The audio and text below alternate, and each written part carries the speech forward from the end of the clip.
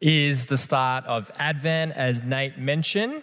And Advent is a season for the church to anticipate over the next 4 Sundays the celebration of the arrival of Jesus on earth. And so you might be asking, well, what's the value of Advent? I mean, what's the value of reflecting about Christmas before Christmas? Well, as you might experience now, December in our current modern way of life is usually a time of the year that is so crowded with shopping sales, work events, catch-ups, deadlines, and sometimes the significance of Christmas can actually get crowded out of our minds and our hearts. It can actually sometimes feel like we kind of limp over or even collapse into Christmas Day. And so the value of the season of Advent is to really fix our eyes on Jesus and stoke our hearts to cherish Jesus so that those pair of shoes on sale that you missed out on, or that deadline that you missed, or that work bonus that you didn't get, or that 2020 personal goals that you didn't achieve, doesn't actually take away your hope and joy in life, because you still have Jesus, who is God with us. And that is what Christmas reminds us about, that the most wonderful gift and privilege that we can have on earth is that we have Jesus, God with us. And so for Advent this year, we're going to fix our eyes on Jesus by seeing him in 4 prophecies in the book of Isaiah that identifies Jesus as God's servant. These 4 special prophecies are commonly referred to as the servant songs. And I believe that through the servant songs, God will summon us to behold Jesus. And I'll explain in a sec what it means for God to summon us to behold Jesus. But let me start by giving you just a quick introduction to the servant songs. The book of Isaiah at the beginning states, this is the vision concerning Judah and Jerusalem, and that's the southern kingdom of the nation of Israel in the Old Testament, that Isaiah, son of Amos, during the reign of Uzziah, Jonathan, Ahaz, Hezekiah, kings of Judah. And so by mentioning that reigns of those kings, it's roughly between 739 BC and 686 BC. And the prophecy of Isaiah can be divided into 2 main parts. The first part is chapters 1 to 39, and the central theme there is judgment on Judah, which led Judah into captivity by the Babylon Empire. Part 2 is from 40 to 66, which looks at the promise of God's salvation and restoration of God's people from their captivity. And the reason why God's judgment fell on Judah, as well as all the other nations, was because of universal idolatry. All the nations, even Israel, were guilty of idolatry. The northern kingdom of Israel was carried into captivity by the Assyrian Empire for worshipping golden calves. Then the southern kingdom of Judah was also led into captivity by the Babylonian Empire for the same reason. But despite Israel and Judah's unfaithfulness, God promises to restore his people. But what is remarkable and striking in Isaiah's prophecy of restoration is this collection of these servant songs. It's striking because Israel, who expected restoration through the reestablishment of their king, they would have expected conquer over the opposing nations through perhaps military power to secure their national freedom. But these songs feature a fascinating, shadowy person simply entitled as My Servant, who God uses and brings about the restoration of his people. And the servant's restoration finds its fulfillment in Jesus, because the New Testament writers look back to the book of Isaiah and unflinchingly identify Jesus as the servant king who fulfills all the promises of Isaiah. And so God's remedy for humanity's problem of idolatry is his servant. God's solution to us being captive and enslaved to idols is to look to Jesus. And so today we're going to look at the first song, to see Jesus as the Spirit-filled servant. And looking to Jesus is what the first song calls us to do. Isaiah 32, if you read in the first verse, it says, "Here is my servant, whom I uphold, my chosen, in whom I delight." And "here is my servant" is unfortunately a very weak translation. Other translations, like the ESV, better translate the strong imperative at the start, which is, "Behold my servant, whom I uphold, my chosen, in whom my soul delights."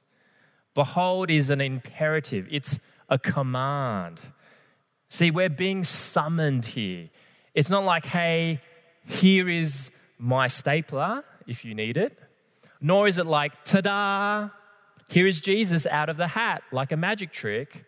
What is happening here is that the God of the universe, the creator of all things, is calling us and summoning us to behold Jesus. Brian Russell, in his commentary on the servant song, says this really well. What we have here is a call for the strongest exercise of our cognitive powers to contemplate and give our fullest attention to the highest of all objects. We are to be engaged in a thorough consideration of Jesus Christ, the servant, because all our spiritual well-being depends on our belonging of his glory.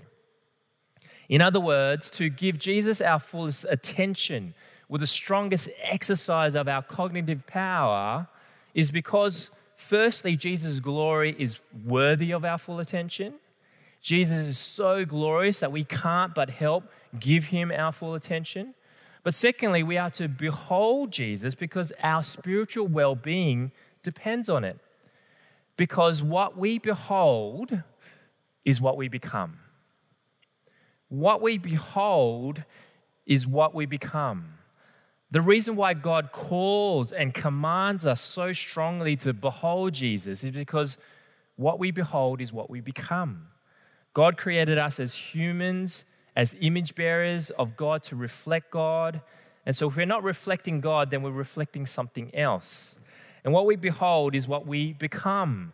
So the more we see Jesus intently, the more we'll become like him. Consider what 2 Corinthians chapter 3, verses 17 to 18 says.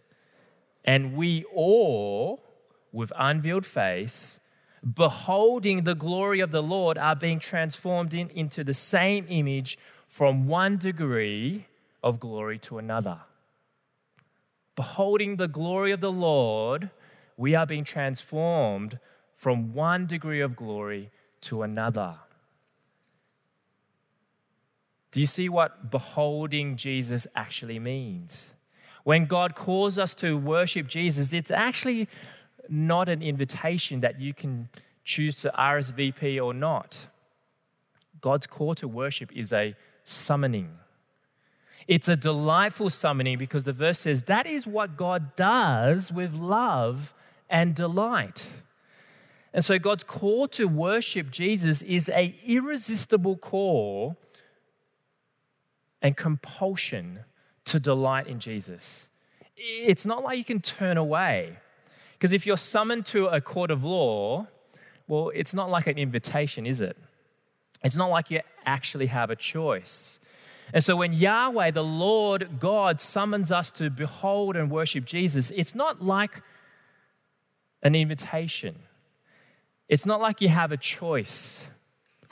Not because God will slap you with a penalty. It's because Jesus is irresistibly so worthy of our worship, because our spiritual well-being depends on our worship of him.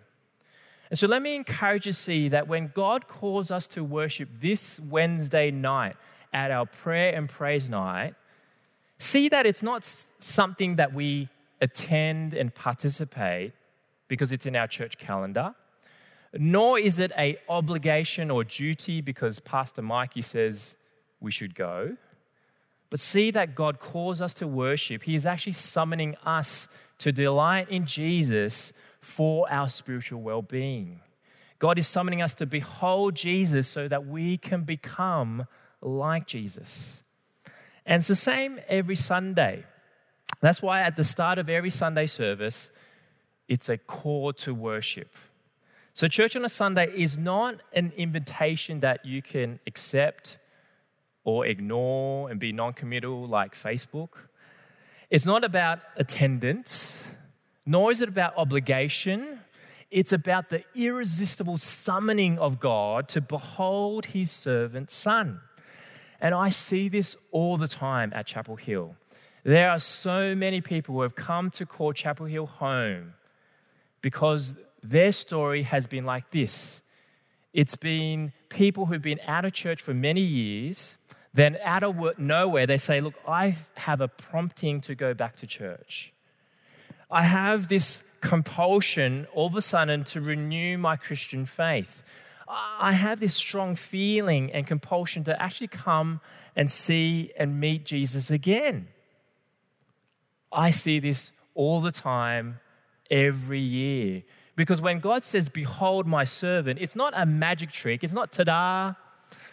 It's not an invitation. It's a summoning.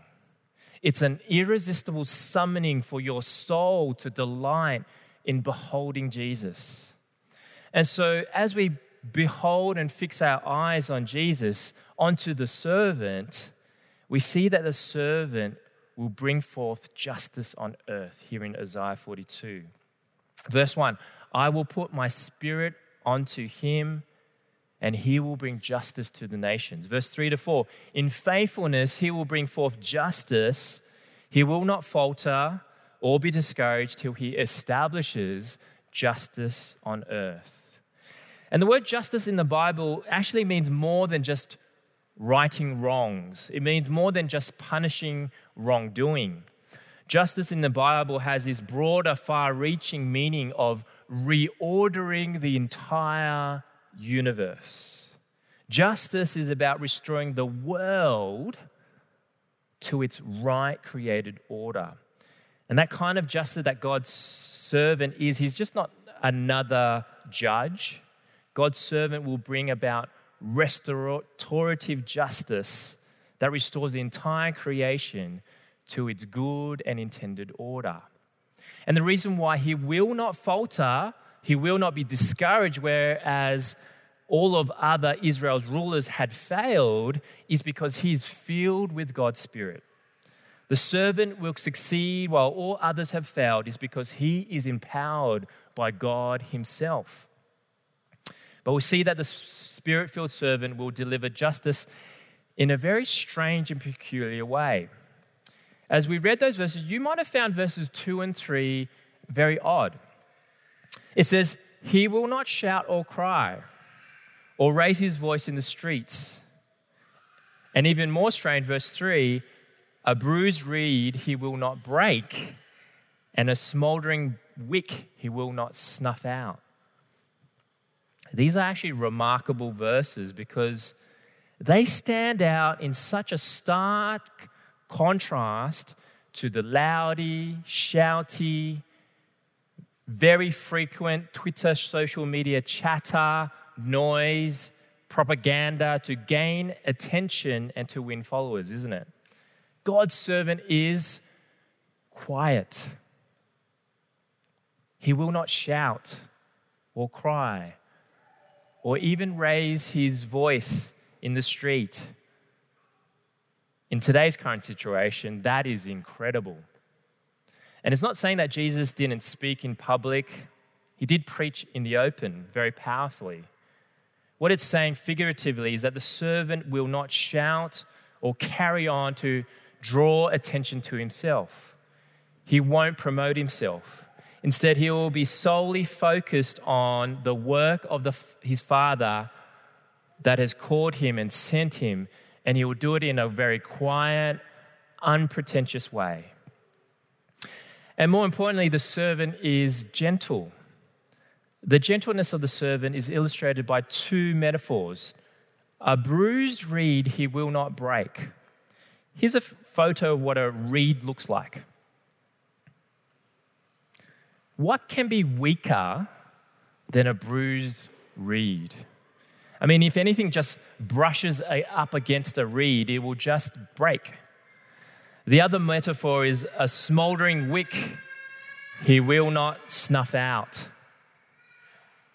Again, there's nothing more fragile than the existence of a dimly burning wick. In a few moments, it will die out. These are weak and needy things. Yet God says that his servant will never break the bruised reed, nor quench that smoking wick. The servant is strong in a gentle and tender nature, not harsh, not intimidating. What we see is that Jesus shunned publicity. Jesus told people to not tell others if they've been healed by him. Jesus did not want to be known as a wonder worker or an aspiring king. Jesus was focused on solely being a lowly Savior who'd come to suffer and die.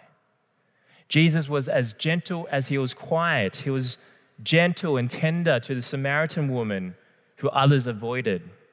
How gracious was Jesus when he refused to condemn the woman caught in the act of adultery.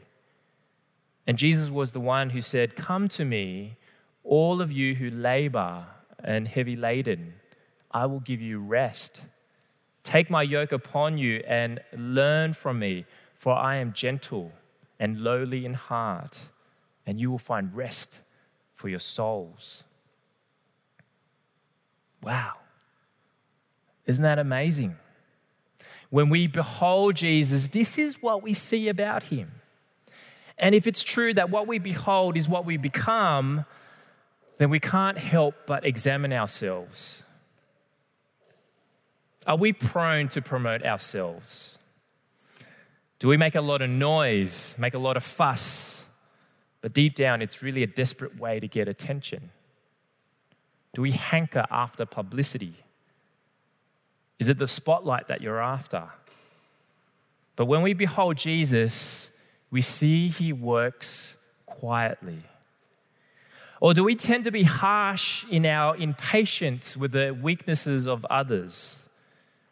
Man, I know this week I have not been a patient father. Are we quick to write people off? Quick to snuff out the flickering wicks around us? When the Apostle Paul wrote to his disciple Timothy, he said, "A servant of the Lord must not quarrel, but be gentle to all, able to teach, patient." When Paul said that, he must have been thinking and seeing Jesus, the Spirit-filled servant. We are to be humble and gentle like Jesus. That's why we need to behold Jesus, to gaze intently on Jesus, to meditate and marvel at who he is, because left to ourselves, we are not quiet or gentle people, are we? But when we behold Jesus, quiet and gentle, restorative of nature, how can we not want to be like him? How can we not be so impressed by him? How can we not be drawn to him? How can we not find him so attractive? How can we not be in absolute awe of him? His quiet and gentle righteousness is so otherworldly. It's so incredible. It's so glorious. And I can keep going because I feel like there are so much words that I could say. There is infinitely more words that I could use to describe the glory of Jesus' character and nature, and it still won't grasp my utter awe of Jesus. Because when we see Jesus like that, we can't help but think about him, talk about him, and sing about him for days on end. That's why at the end, Isaiah says this verse in verse 10. Maybe Ez could bring that up. "Sing to the Lord a new song. His praise from the ends of the earth, you who go down to the sea and all that is in it, you islands, all who live in them." Esmond told me this week that this is the go-to verse for music leaders, worship leaders, and musicians in the church. They love this verse because it shows in the Bible very explicitly permission to sing new songs to God. And my encouragement to music leaders, worship leaders, and everyone who love to sing praise to God is that this verse, in the context of beholding Jesus, is not a verse that permits you to sing new songs. It's a verse that shows you that you can't but help to sing new songs. Because to sing a new song to the Lord is not the command. The command is to behold my servant. And the natural consequence, the natural response, the natural overflow is to sing new songs. And so if you're new to Chapel Hill and you ask, man, why do you guys always sing new songs? Our response is not because the Bible permits us to do so. Our response is that we can't but help it because we are a church that beholds Jesus. Have you seen Jesus in Isaiah 42? The man is amazing. Let me show you him.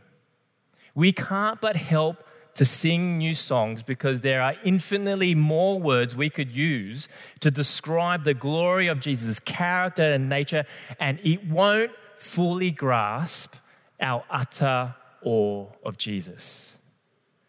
And so we will forever sing new songs. We will forever write new songs about Jesus' ever-streaming, never-ceasing glory and grace. I mean, I'm moved to worship. I'm going to go a bit off script a bit, and I hope the internet's not going to crucify me.